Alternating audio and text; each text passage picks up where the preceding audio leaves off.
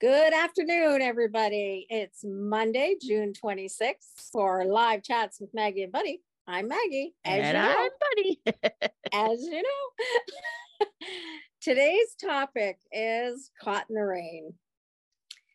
I got caught in the rain a little while ago when I went out to get groceries, so I'm still a little bit wet from being caught in the rain. Yep. But we're not just going to talk about rain. We're going to talk about caught in the rain that sometimes life brings on us. And today's going to probably be a little bit of an emotional live because one of us has a child leaving home to go to school. Yeah. Maggie's children are already gone, so you know it's not her. So we're going to talk about when you're caught in the rain of life circumstances. And just at a funny note, we'll start it off with a little bit of a funny note because Bunny and I were just laughing earlier because I was away last week. Yep. And I forgot my electric toothbrush. Now, to most people, that might not be a big deal, but I just got a new crown. My teeth are sensitive. They're bothering me. So I wanted my electric toothbrush that my mouth knows. It's normal. Well, I had spent a week using a manual toothbrush, using my own arm. And Bunny was laughing. Oh, yeah. tell me you're a kept. No, what I literally said was, tell me you're kept princess without telling me you're kept princess. I needed to brush my teeth manually using my own arm power. And on a funny side, that is getting caught in the rain. Yes. Like it's a circumstance that happened that I wasn't prepared for. I had to figure something out. It might have been a little drizzle. I don't know. Okay, maybe that's just the drizzle, not a whole downpour. Well, for me, that was a downpour. Yeah, for you. For sure, exactly. And that's kind of what happens in life. So, Bunny, in as much detail as you want to share with us, share with our audience the feelings that you feel right now. The stuff that's coming up. Yeah. So when we're talking about my son moving away to school, it's literally happening like right now. He was packing his stuff up, getting ready to go. And he's actually going to be going off at 1 a.m. So in about 10 hours from now, he'll be heading out on the road. Now, it's not just a little, just going away to school, like somewhere close. I think the universe knows what to do to have my kid be able to get out of the nest, pushed him really far out of the nest. He's moving up to Thunder Bay, which is about 1,500 kilometers away from Niagara Falls, where we live.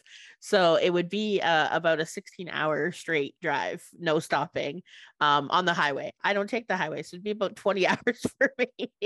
But it's not something that's doable in a day, right? It's something that takes time to plan and takes days to get to.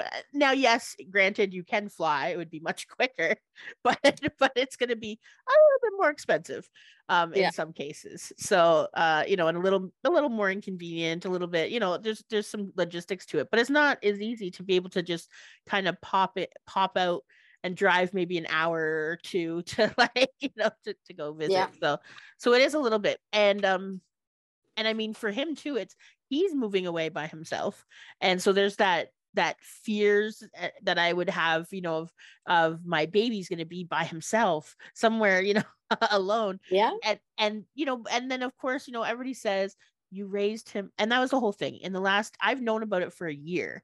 And so it isn't something that just kind of crept up on me. It's like you say, I had the weather forecast. I had the radar. I was told on this day, it's going to be a downpour. This is going to come. This is happening.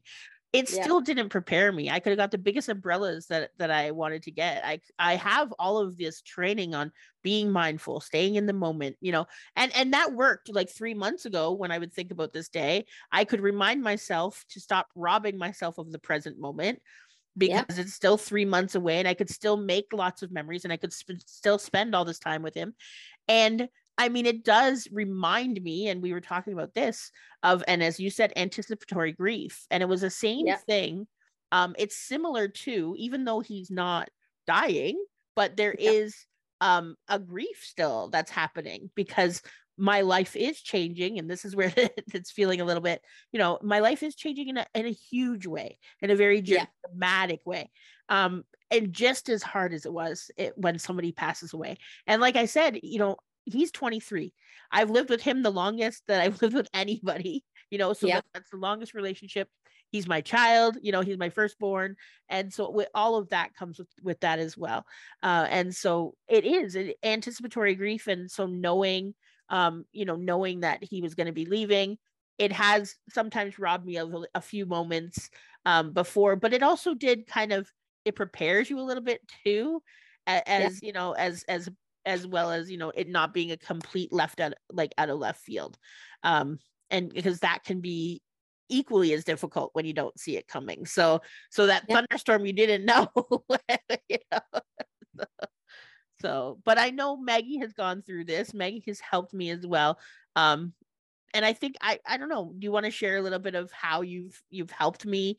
Because I want to gather myself a little bit. I think probably the biggest way that I can help you, as my friend, as my coworker, as my partner in this business, the biggest way I can help you is just by letting you feel your feelings, and letting you know that it's okay to feel how you feel.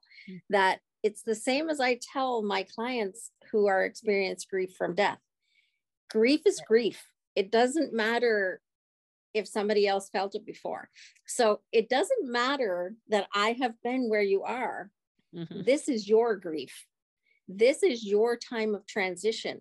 So the best way that I can help you is by letting you feel it, and giving you permission to feel what you feel when you feel, and not telling you this is what you have to do, because there is no this is what you have to do. Yes, and I know that I have felt what you're feeling. Many people out there whose children have gone away have felt what you're feeling, but that doesn't help your feelings right now. You're feeling this.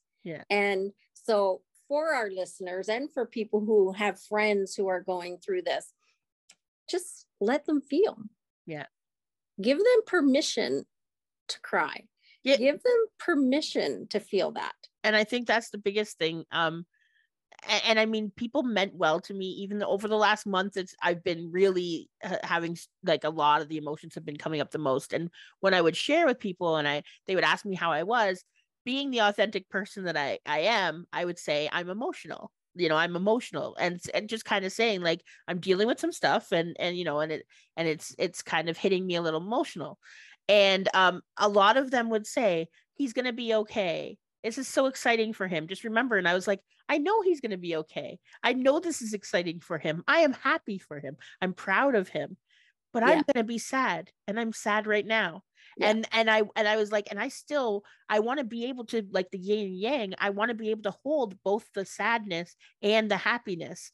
I can hold both of those inside. I'm a mom. I've done it many times, right? The first time I let him walk to the store by himself, the first time I let him sleep over at somebody's house, the first time that I let him ride his bike somewhere, all of those things, they were all the same feeling, right? And this is a little bit bigger, because I know, he's not going to be coming home for probably 6 months. But we're making things too. He's helped me set up, little text exchanges that we can do. We've even set up Google Meet so we can do video calls. So, I mean, I'm sure that they're never going to be as many as I want, because, there's even TV shows and jokes and everything about call your mom. So, call your mother. And, we all, I think as moms, everybody always feels like it's never enough. We want to hear from our kids all the time, I'd say. So, so there is that. And that's the whole thing too, was I came to the realization that, I was like, what is it? What is it that I've been feeling? What is it that I've been struggling with? And it's because a lot of my joy and happiness day to day was my kids. And I know taking him out, that's about, a third, because, my son's girlfriend and their dog too, about a third of my joy of seeing him all the time is going to be taking out, even if we didn't spend time sitting and talking all the time. Just like you said earlier, knowing he was in the same house, knowing he's safe, knowing he's fed, knowing he has a roof over his head, knowing he's warm, knowing whatever the case may be, knowing that he's there, and listening to his laughter. Like, I made a joke yesterday morning when I heard him laughing, and I said I wanted to tell him to record that and just play it from the other room. So I would think that he was still there. But that's not, I mean, I'm going to cry a little bit, but that's okay too. So yeah, it is. And the other thing that I would say is, just from the side of one of those people who have said, this is joyful for him. Remember, this is joyful for him. Because I did say that to you. And it's important for you to know that your friends are going to say those things because they don't want you to feel bad. Oh, for sure. Yes, we want to fix this. We want to make you happy. We want you to be smiling again, because that's human. That's human nature. We do the same thing when people are grieving for other reasons. Yes. We try to give them all the positive sides. Yeah. But as I say, all those positive things don't fix where you are right now. Well, it reminds me of, and this is another thing too. So of course, because as I put on one of my Bunny Keating, I can't remember which one it was, and I was talking about reality, and I was talking about how the mind tells you to look back in the past with regret and to the future with worry. And it was totally because of what I'm going through right now. And it was like looking back at all those moments where people would say to me when I would be frustrated with my children when they were young, as being a single mom, it was very, very difficult at times, because you have all the responsibility and all of the emotion and just holding all of that energy. So sometimes, I would get impatient. I would wish that they weren't so little or so frustrating or so whatever the case needy. may be. Yeah, whatever the case may be. And I remember people saying, cherish these moments when they're little, because before you know it's gone. And I used to hate those people. I would be like, shut up. Like, at this moment, that is not helpful. Like at this moment, that is not helpful, because my emotions are like, and so now, of course, having gone through that and now being one of those people who looks back at the time and going, it wasn't very long, because it isn't 18. It isn't when they move out of the house. It's like, it's much younger than that. Even watching a TikTok, and I saw, it was a TikTok of a baby, a 1-year-old baby, seeing mom after mom went to work for the first time and then came home after 8 hours, and the baby was so excited, almost fell off the couch trying to crawl to go see mommy. And I was like, when do your kids stop crawling off the couch to come see you after work? When was that moment? When and people talk about that, like when you put your kid down for the last time, you didn't know that was the last time you were going to put them down.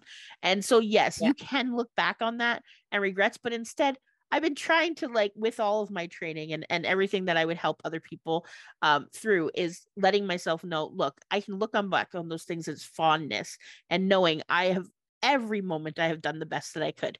And it has always been good enough. And the proof is in my kids. I give them a lot of credit for how they are as well, because of course they made the choices that they made. But like I did do a good job, and I continue to do a good job. But this is just, I think, a lot of the anticipation of the new, the worry and the fear of the unknown relationship, the unknown. And and the joke that we made when I talked about when I went to go on dating apps again, and it said, what do you do for fun? And I was like, I didn't know how to answer that.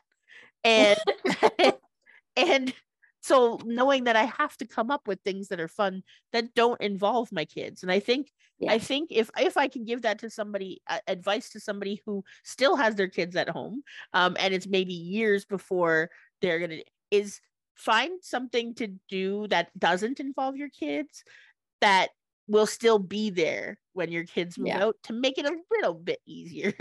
It's always going to be hard, but to make it maybe a little bit easier. So, And that's kind of how it is for us. When you're caught in the rain, sometimes life catches you in the rain. And that's why today we wanted to authentically talk about that, because there might be people out there who don't think they're normal because they're feeling those emotions. that they're feeling it differently. Or somebody thinks, well, I saw this person go through that, but I don't feel that. Right. And, it's like I said to Bunny this morning, everybody feels things differently when their children go away. Yeah. Everybody feels it differently. And there's no right or wrong way. You're feeling your experience. Right. And for those listeners that we have out there who might be caught in the rain of life, yeah,